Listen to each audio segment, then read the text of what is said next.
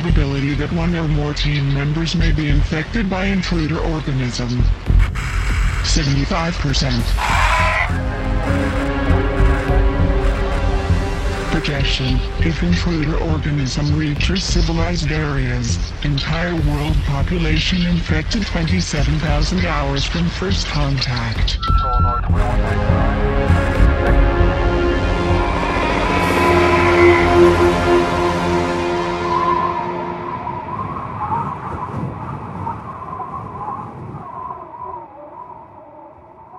Happy New Year, everybody. Welcome to the Thing Minute podcast, where we discuss John Carpenter's 1982 science fiction horror masterpiece, The Thing, 1 minute at a time. I'm Harper W. Harris from harperwharris.com, and joining me for the new year is... Katie Mello. Hey, thank you for coming on. Thank you. So, Katie, before we get into this minute, do you want to tell us a little bit about kind of what you do and what your connection is to The Thing? Are you a big fan of the movie? Oh, big fan for sure. My name is Katie Mello, and I am a character fabricator for stop-motion puppets. A very silly title for what I do. I have been working in the stop-motion industry for about 20 years now, and I've worked on TV and movies and mostly television commercials, which is actually more fun than TV and movies, even though it's not quite as glamorous. Oh, and I work at House Special, I should say that, I guess. And I guess I worked on Coraline, and I worked on the TV show called The PJs back in the day. And right now, you might recognize my work.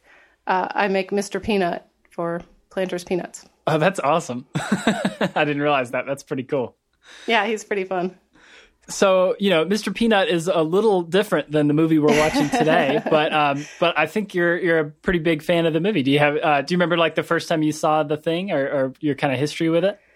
Well, I don't remember the first time I saw it because I think I was so interested. I've been trying to, as I've been listening to your show, I've been trying to think, when did I see it first? But I've been so interested in special effects and practical effects, and I would read Starlog and Fingora, and I would just buy all these books. And so I'm sure that I watched scenes and learned how they were made long before I ever actually saw the movie. So seeing the movie is sort of secondary to the effects parts of it. But I do remember on the new millennium, the year 2000, but actually 2001, which was the actual millennium, because there was like 99, 2000 seemed like the more glamorous of the two. I was at a beach house with some friends, and we watched The Thing to sort of roll in the new year. And I was like, oh, that seems pretty good. And then recently for Halloween, I live in Portland, Oregon, and there's this really great theater called the Hollywood Theater, and they had a 70 millimeter print. So my husband and some friends got to see The Thing on the big screen with big sound, an original print. It was really cool, except because it was an original print, the ink had faded so much that it was actually not quite black and white, but it was almost red and white. Oh, wow. And all the snow scenes really, they almost made you want to put on sunglasses. They were so like bright and white on that big screen. It was really great. And I was really so impressed with a movie I'd seen a lot, you know, just sitting down and watching it. And it was so exciting and so great. And I couldn't remember what, you know, you remember the beats of it, but I couldn't remember what happened to specific characters, and everything was still, you know, just as exciting and just as suspenseful. It really has held up. It's a really great movie. Yeah, absolutely. And it's such a wonderful experience to get to see it in theaters. I'm happy to say I was able to a couple years back to one of the local theaters, showed a 35 millimeter print of it, and it was pretty awesome. So bad color or not, I'm glad it was a fun experience on your end too. Oh, absolutely. It's so fun to see it with a bunch of people. And I was just laughing at myself because especially like the chest burster scene, like chest bursters alien, but the chest scene and like all this stuff, I just was like smiling and laughing because it's just so cool. I know. I'm kind of the same way. Like I always get drawn into the movie, but then there's always that one side of my brain where it's just like the sheer creativity of it and the amazing work that these guys did on this movie is just kind of too fun. I mean, it's the same way I feel when I watch like Evil Dead 2. I can't help, like, to me, it's funny. Everybody watches that movie because it's like it's a great horror movie. It's a great midnight movie. It's funny and all that. But I watch it because like, it's the most inspirational movie to me because it's so fun to watch. Yeah. But yeah, so that's awesome. So yeah, today we're getting into one of the coolest parts of the movie. We're real close to the end here. With we're starting with minute 96 of The Thing, which starts with Gary unspooling some wire as they start to set the explosives in the basement of the outpost, and then ends a minute later with Nalls prepping his explosives. And something might have happened to Gary in the meantime. So when we start, it's this whole minute, or most of this minute, is very, very quiet. There's basically no music, at least at the beginning, and it's just kind of them, very quietly setting up. They're not talking to each other, so it's very kind of solemn and eerie. And Gary kind of wanders off on his own to start setting his charges, and then his in a classic horror movie style, his flashlight starts to go out, which I don't think I really even noticed that before, because it's kind of funny. It's almost like he starts to get annoyed with it going out before it actually starts to go out. But he's got that weird hat that has a flashlight attached to it, which I kind of want one. And so he takes his hat off and tries to fix it, and that's when our good buddy Blair shows back up, Wilford Brimley. I hadn't noticed that's what he was trying to do. That's interesting. Yeah, I don't think I ever really noticed that either until I was taking notes for this minute earlier today, specifically, that's why he kind of stops what he's doing and takes his hat off. Now, when we see Blair, what is that noise? It's definitely a synthesizer. And I love it. Yeah, I do too. It's the exact same noise that they use earlier when the power goes out and Fuchs is going to investigate, and that weird shadow passes in front of the camera. I'm pretty sure it's the exact same noise. It sounds very, very similar. And I'm not a synthesizer expert, although I am a sound person. But I think it's definitely got some kind of heavy modulation on it to get that really kind of shocking, wavering sound to it. And it's definitely just one of those jump out of your seat sounds. It's so 80s horror movies. Totally. Now that you say that, I wonder if they use it in Stranger Things. Yeah, maybe. That's funny. I'd have to go back and watch for it, because that would be definitely up their alley to use. Totally. But yeah, I love how so Blair's entrance is kind of amazing. It's almost like he hovers into frame a little bit. So good. He kind of maybe he slid on the ice in, or knowing what he looks like later in a few minutes. Every time I see this, I almost wonder if the bottom half of his body is just that big tentacle, and he's slithering in. Nice, like Medusa. Yeah, Medusa Wilford Brimley. Nice. So and then we get his attack on Gary, which is equally creepy and awesome. Really good. I want to talk about Wilford Brimley for a minute. Yes, of course. I was super excited that I got Wilford Brimley minute, or moment, I should say. So when I saw this in the 70 millimeter, and I'm skipping ahead a tiny bit, his credit is A. Wilford Brimley. And I saw it with my friend, Joe Gores, and he said, A. Wilford Brimley? He's the Wilford Brimley. So now I like to call him the Wilford Brimley. That's awesome. Now, I remember Wilford Brimley. I think I looked it up on Wikipedia, and it was only on for 2 years, so no one's going to remember this. But there was this show called Our House with Chad Allen and Shannon Doherty, and he was the grandpa, and he lived in the house with them. And kind of taught them the ways of the world and whatever. And I watched it, which had more to do with, in the 80s, there was only 3 channels to choose from because it was not a good show. But I always had the distinct feeling like he didn't like the kids at all. He was there so much. He was so Wilford Brimley, and he was there to earn a paycheck. I don't get the impression that Wilford Brimley likes anybody all that much, so that doesn't really surprise me. Yeah, and Shannon Doherty, I don't think is high on anyone's list. Right. That's really funny. I've never heard of that show, and you're the first person to bring. Most people remember him from either the Quaker Oats commercials. Oh yeah, definitely. Or the. For me, he's always been the diabetes guy from the Liberty Medical ads. Definitely. I was surprised. I looked it up and I was like, oh yeah, 2 seasons. No one's going to remember that, but. When was that on? Do you know? It was 86 to 88. Okay. And I'm sure it doesn't exist anymore. It was not a good show. Well, I'm going to have to see if I can find some clips to post of that now, because I'm really curious. For sure. Grandpa Brimley doling out advice to the kids he doesn't like. Yeah. Sounds like a lot of fun. Yes, I like do you remember, I mean, I know you said you didn't remember the first time you saw this movie, but like, do you remember seeing this and being like, what is that guy doing in this? Oh, Wilford Brimley? Yeah. I remember being excited about him because you know who, I'm terrible with names. The main character, Kurt Russell. Yeah. You know who Kurt Russell is. And so then I had another person that I knew. Oh, I know him. That's the grandpa. That's so funny. I also love his scene when he's talking through the window and he's got the noose behind him and he says, I'm feeling better now. I'd like to come in. Yeah. That's how we had some cats that ended up being so incredibly naughty. They had to have some outdoor living. And the one cat, you looked out the back window and it would always say, I'm feeling better now. I'd like to come back in. Yeah, I think my cat has those moments where she goes a little crazy, and I think it's that's pretty appropriate. I'm not gonna be able to think of that without. That's pretty funny. Yeah, to me, it was. I didn't make the connection that Wilford Brimley, that the diabetes guy and Blair from The Thing were the same person until many years after I had started liking this movie. And when I found that out, it kind of blew my mind. Yeah, I think the lack of the mustache threw me. Oh, did he have a mustache? Usually that I would remember that. That's funny. Yeah, in almost everything he has a mustache. This is like in the Quaker Oats commercials and the Liberty Medical commercials. He's got a mustache. Oh, did he have a stash as the grandpa? I feel like he must have. I'm picturing him with a mustache, but you know what? He looks different in this, and that's obviously why. That's funny that I just thought he looked younger, but I think it's the mustache. I was sort of horrified to see how young he is in this.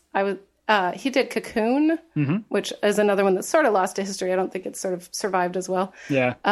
But it's a bunch of super, super, super old people that find these aliens crash, and then they make them all young again. And I was fairly horrified to learn that I think he's like 50 in this, or not even 50. And in Cocoon, he was like 51 or 52. So I don't know how old your listeners are, but boy, 50 is not that old. Yeah, agreed. Yeah, that always kind of surprises me too, because he definitely seems a lot older. He seems like a really old guy. Yeah, like I think I have looked up before some pictures of a young Wilford Brimley, and it's like it's hard to even imagine that he ever looked any different than this, because he looks pretty much like this, like he does in The Thing now too. Yeah, because he's like 90 now, and he looks just a little bit older. Yeah. It's pretty amazing. He's one of those guys that, like, I think he aged a lot between like 40 and 50, and then after that has pretty much stayed exactly the same. Yeah, totally. And yeah, he looks a little younger in this scene too, because he's not wearing his glasses for the first time in the movie. Oh, yeah. Which is interesting. He's not wearing his glasses, and I actually didn't think about it until I was watching this just now, that he's also not wearing his jacket, which is, to me, is like, I mean, obviously we know he's the Thing at this point. There's been a lot of hints, and then the fact that he's attacking Gary, it pretty much clinches the deal. But yeah, I mean, it's almost like, the Thing doesn't need glasses, and the Thing doesn't need to stay warm anymore. Like, it's improved on Blair. Why is he wearing clothes at all? Now that you say it. Now that would be creepy. Oh. Ew. Top things on my scary list would be a naked Wilford Brimley attacking me in a cave. Definitely up there. That makes it a whole different movie if the Thing couldn't make clothes. And then he was walking around and he was like, hey, everybody, it's just me. I'm totally normal. But they don't have any clothes on all the time. I think the movie would be a lot shorter if... What are you looking at? Why do you think it's me? Yeah, what's up, guys? Just coming in to play some ping pong in the rec room. Nothing to miss here. Because it worked just fine with the dogs, so maybe they'd never figured it out. And it's like, why do they always know? Yeah, it doesn't realize that that's why they keep figuring it out. No, thankfully, the Thing is a lot smarter than that, and the movie's a lot more interesting without naked aliens running around. So I love this scene of Blair attacking Gary. I think it's a super cool. It's a really interesting just way to do it, I think, because it's a simple effect.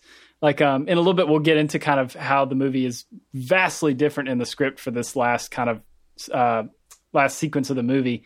And that is in the script. It's much, much more complicated with way bigger effects and things like that. And I think the way they do it here is much simpler, and it's actually really effective because of that. So, I mean, it's very creepy that Blair just kind of suddenly appears, and he doesn't look, aside from the glasses and jacket, he doesn't look any different except that he's like eerily calm. And then it's basically like he's just trying to cover Gary's mouth. Like you think he's just trying to keep him from screaming. And then you see that, you know, there's something way grosser and weirder happening where he basically like his fingers are somehow like assimilating into his face. They're like, you know, sticking into his skin and while he's covering his mouth, which is just one of those super unsettling things to see.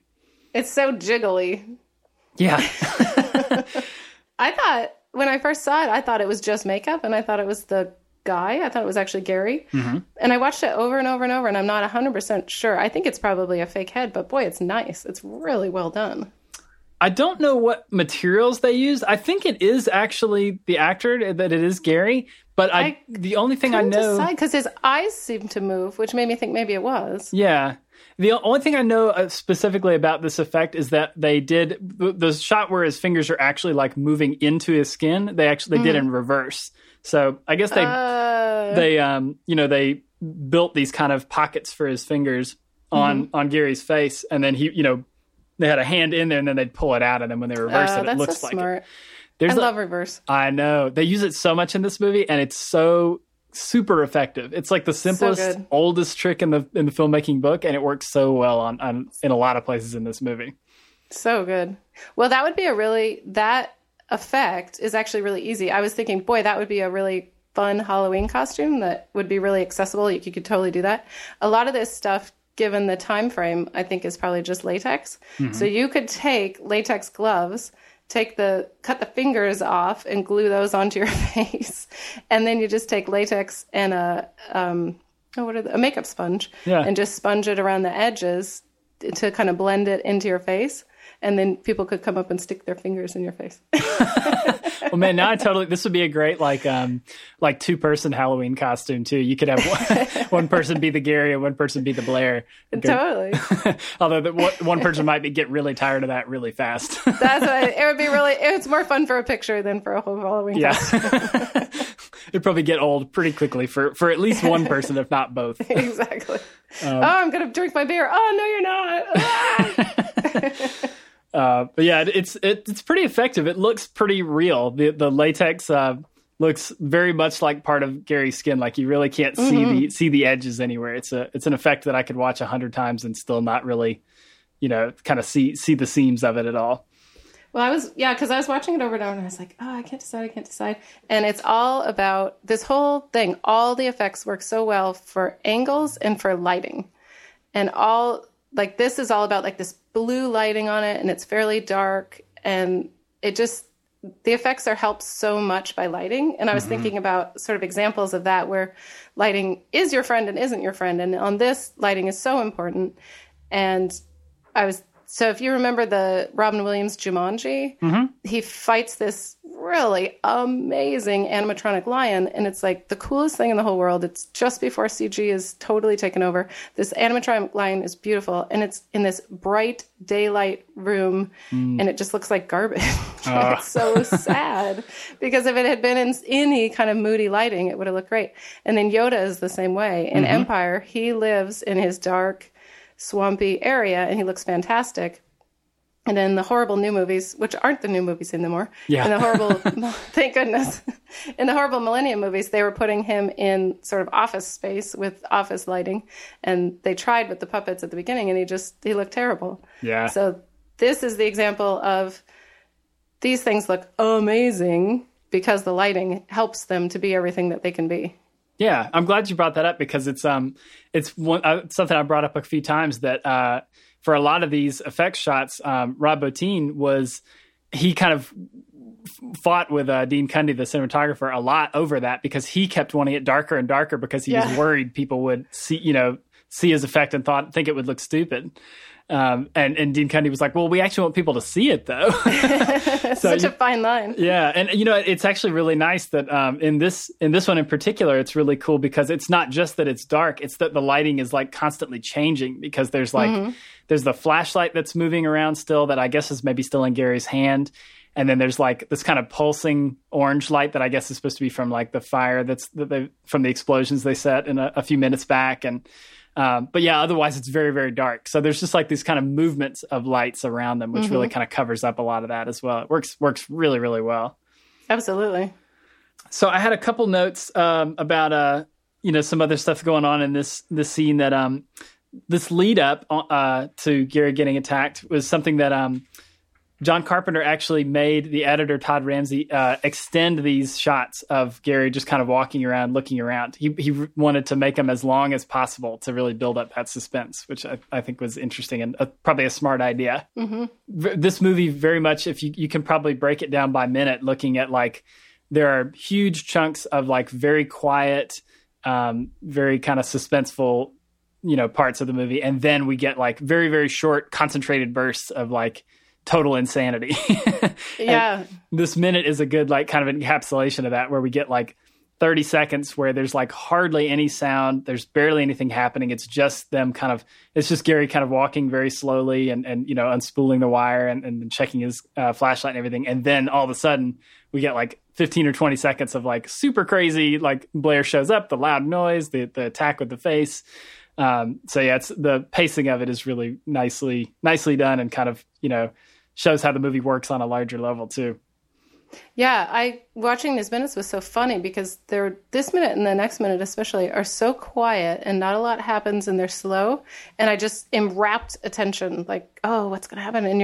And I feel like that's lost in movie making a lot right now, where there's just 2,000 things happening at all times and something is moving in the screen at all times. And I find that my attention wanders much more quickly. Yeah, for sure. I mean, there's definitely something to be said for like that, that you need quiet for loud to work. And just as a scare thing, but also just really for anything, you don't want that. Like you can't keep up the same feeling intensely. Even the feeling of suspense, you probably couldn't keep up for the whole movie. But the fact that the intense like gory scenes and stuff are kind of peppered throughout, really kind of put a space even in the suspense to let you kind of get away from that for a minute before you go back to it. So you're definitely right.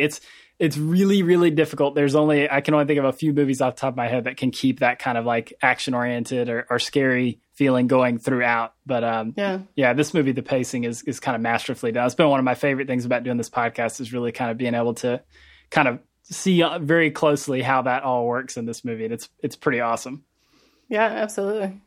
So after Blair's attack, we just we get that kind of creepy synthesizer build up a little bit, and Blair just kind of looks around, like again, like very, very calmly, like just checking to see if anybody sees or anybody's. He's so calm, so in charge of what's going on. Yeah, and it's so backwards from the Blair that we've seen for the rest of the movie, who's very much like very involved and very active about like trying to figure out what's, how to stop it or what to do. And now here he's just very quiet and very, he knows exactly what he's doing.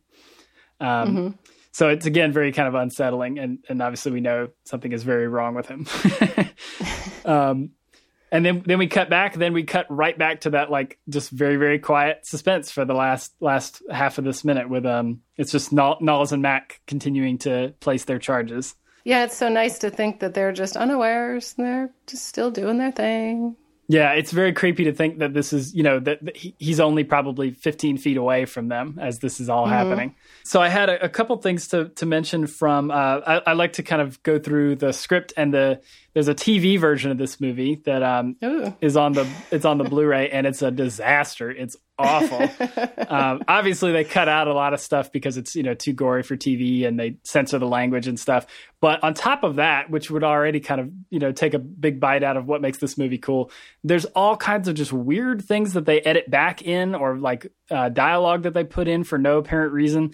And this minute in the TV version has maybe the strangest example of that, where when Blair pops out and starts to attack Gary, they put in some dialogue from Wilford Brimley that makes it like hardly has to do with what's going on. So he says the whole damn world's in jeopardy. Nobody gets out of here. Whoa. Which is like, what? So would you like to see my new chainsaw and hockey mask? Right. Yeah, exactly. It's like, it's clearly he's not talking in this scene. Like, it's just so bizarre. And like, exactly what's happening. There's no reason for that dialogue to be put back in. It's such a weird choice. And that is so weird. Yeah. The nobody gets out of here. Even though it's stupid, that at least makes sense logically with what he's doing. Like, he's trying to kill them. But the first line, the whole damn world's in jeopardy. Like, why would the thing even say that? It's just so bizarre. Yeah, because from its point of view, this is a good thing. Right, exactly. And it's obviously trying to keep him quiet, and it's covering his mouth. So like, why would it be like yelling this at him? It's so weird. It's clearly weird. Dialogue from like a much earlier scene that they just didn't use in the movie, and like, I don't know. It's strange. But also this whole sequence in the TV version is covered up completely with music, which like destroys all the suspense. So all these moments that we've been talking about where they're very quiet, all you hear is like footsteps and, water dripping and stuff, is all covered up with score from earlier parts of the movie, which is just like a no-brainer. Like, why would you do that? That is so weird. Yeah, it's very strange. I think John Carpenter has called this TV version in particular of all the TV versions of his movies, this one is like the biggest travesty because it just totally ruins the whole point of the movie. But and then, I think I mentioned earlier that the script, this whole sequence is vastly different. Instead of them aiming to just blow up the base, just to kind of, take the thing with them as they kind of, blow everything up and leave the thing and the crew no chance of survival. In the script, they're basically, it's almost like a Home Alone kind of thing. They're like setting a trap for the thing. MacReady thinks that because they're the last people left for it to imitate, it'll come for them eventually. And so they kind of like set up kind of all these traps with explosives and with they electrify a door and they're waiting for Blair to come for them. So roughly around this minute, I'm trying to kind of approximate where this is in the script. Basically they kind of escape. Windows has just been killed by this like gigantic, almost like the way they describe it sounds like it's like Godzilla-sized Blair monster. It killed Windows, but Knowles, Mac, and Gary escape, and they lock themselves in a room. And then, weirdly enough, this big like action set piece has just happened. They do this time jump where 2 hours have passed, and they're wondering where the thing has gone, and so they're just waiting in this room for a little while, which is very odd. But It gets a lot crazier later in the week when we'll check back in on the script and see some kind of interesting stuff going on. But I'm excited. Yeah. So that's all the notes that I had for this one. But did you have anything else for minute 96 you wanted to talk about? I think that's about it for me, except that I thought Gary looks like what I would imagine Macaulay Culkin to look like as an old man. I could totally see that. Those although I think he's looking much better these days, but like there's that classic Macaulay Culkin picture that everybody sees when you look up like what he looks like now, and he's that weird. He's got that weird facial hair and like he just looks very kind of strange. This is just my impression from when he was a kid. So maybe he is really starting to look more like this. You're right. Maybe this is what he'll look like. I think it's an accurate prediction. So, in 15 or 20 years, we'll have to check back in and see. Yeah, but awesome. I think that'll probably do us for minute 96. But okay, great. Thank you. Yeah. So so that'll wrap up 96. But in the meantime, don't forget you can always check out thethingminute.com for full show notes on every episode. So that includes links to anything we talked about, and I'll put in some behind the scenes pictures if I can find anything like that, and I'll see if I can find some footage from Our Home. That was the show. Our House. Our House. All right, I'll find some footage from Our House of Grandpa Brimley, and but don't forget to come back tomorrow for another episode of The Thing Minutes. Thanks for listening. If you enjoyed the show, please go to thethingminute.com. There you'll find the show notes with links to anything we talked about on this episode and lots of other resources on The Thing. You can also find us on Twitter at The Thing Minute and on Facebook at facebook.com/TheThingMinute. But most importantly, subscribe, rate, and review us in iTunes so you'll never miss an episode. Check out other podcasts like this at moviesbyminutes.com, and be sure to head over to starwarsminute.com to listen to the team that started it all. Thanks for listening, and until next time, this is Harper signing out.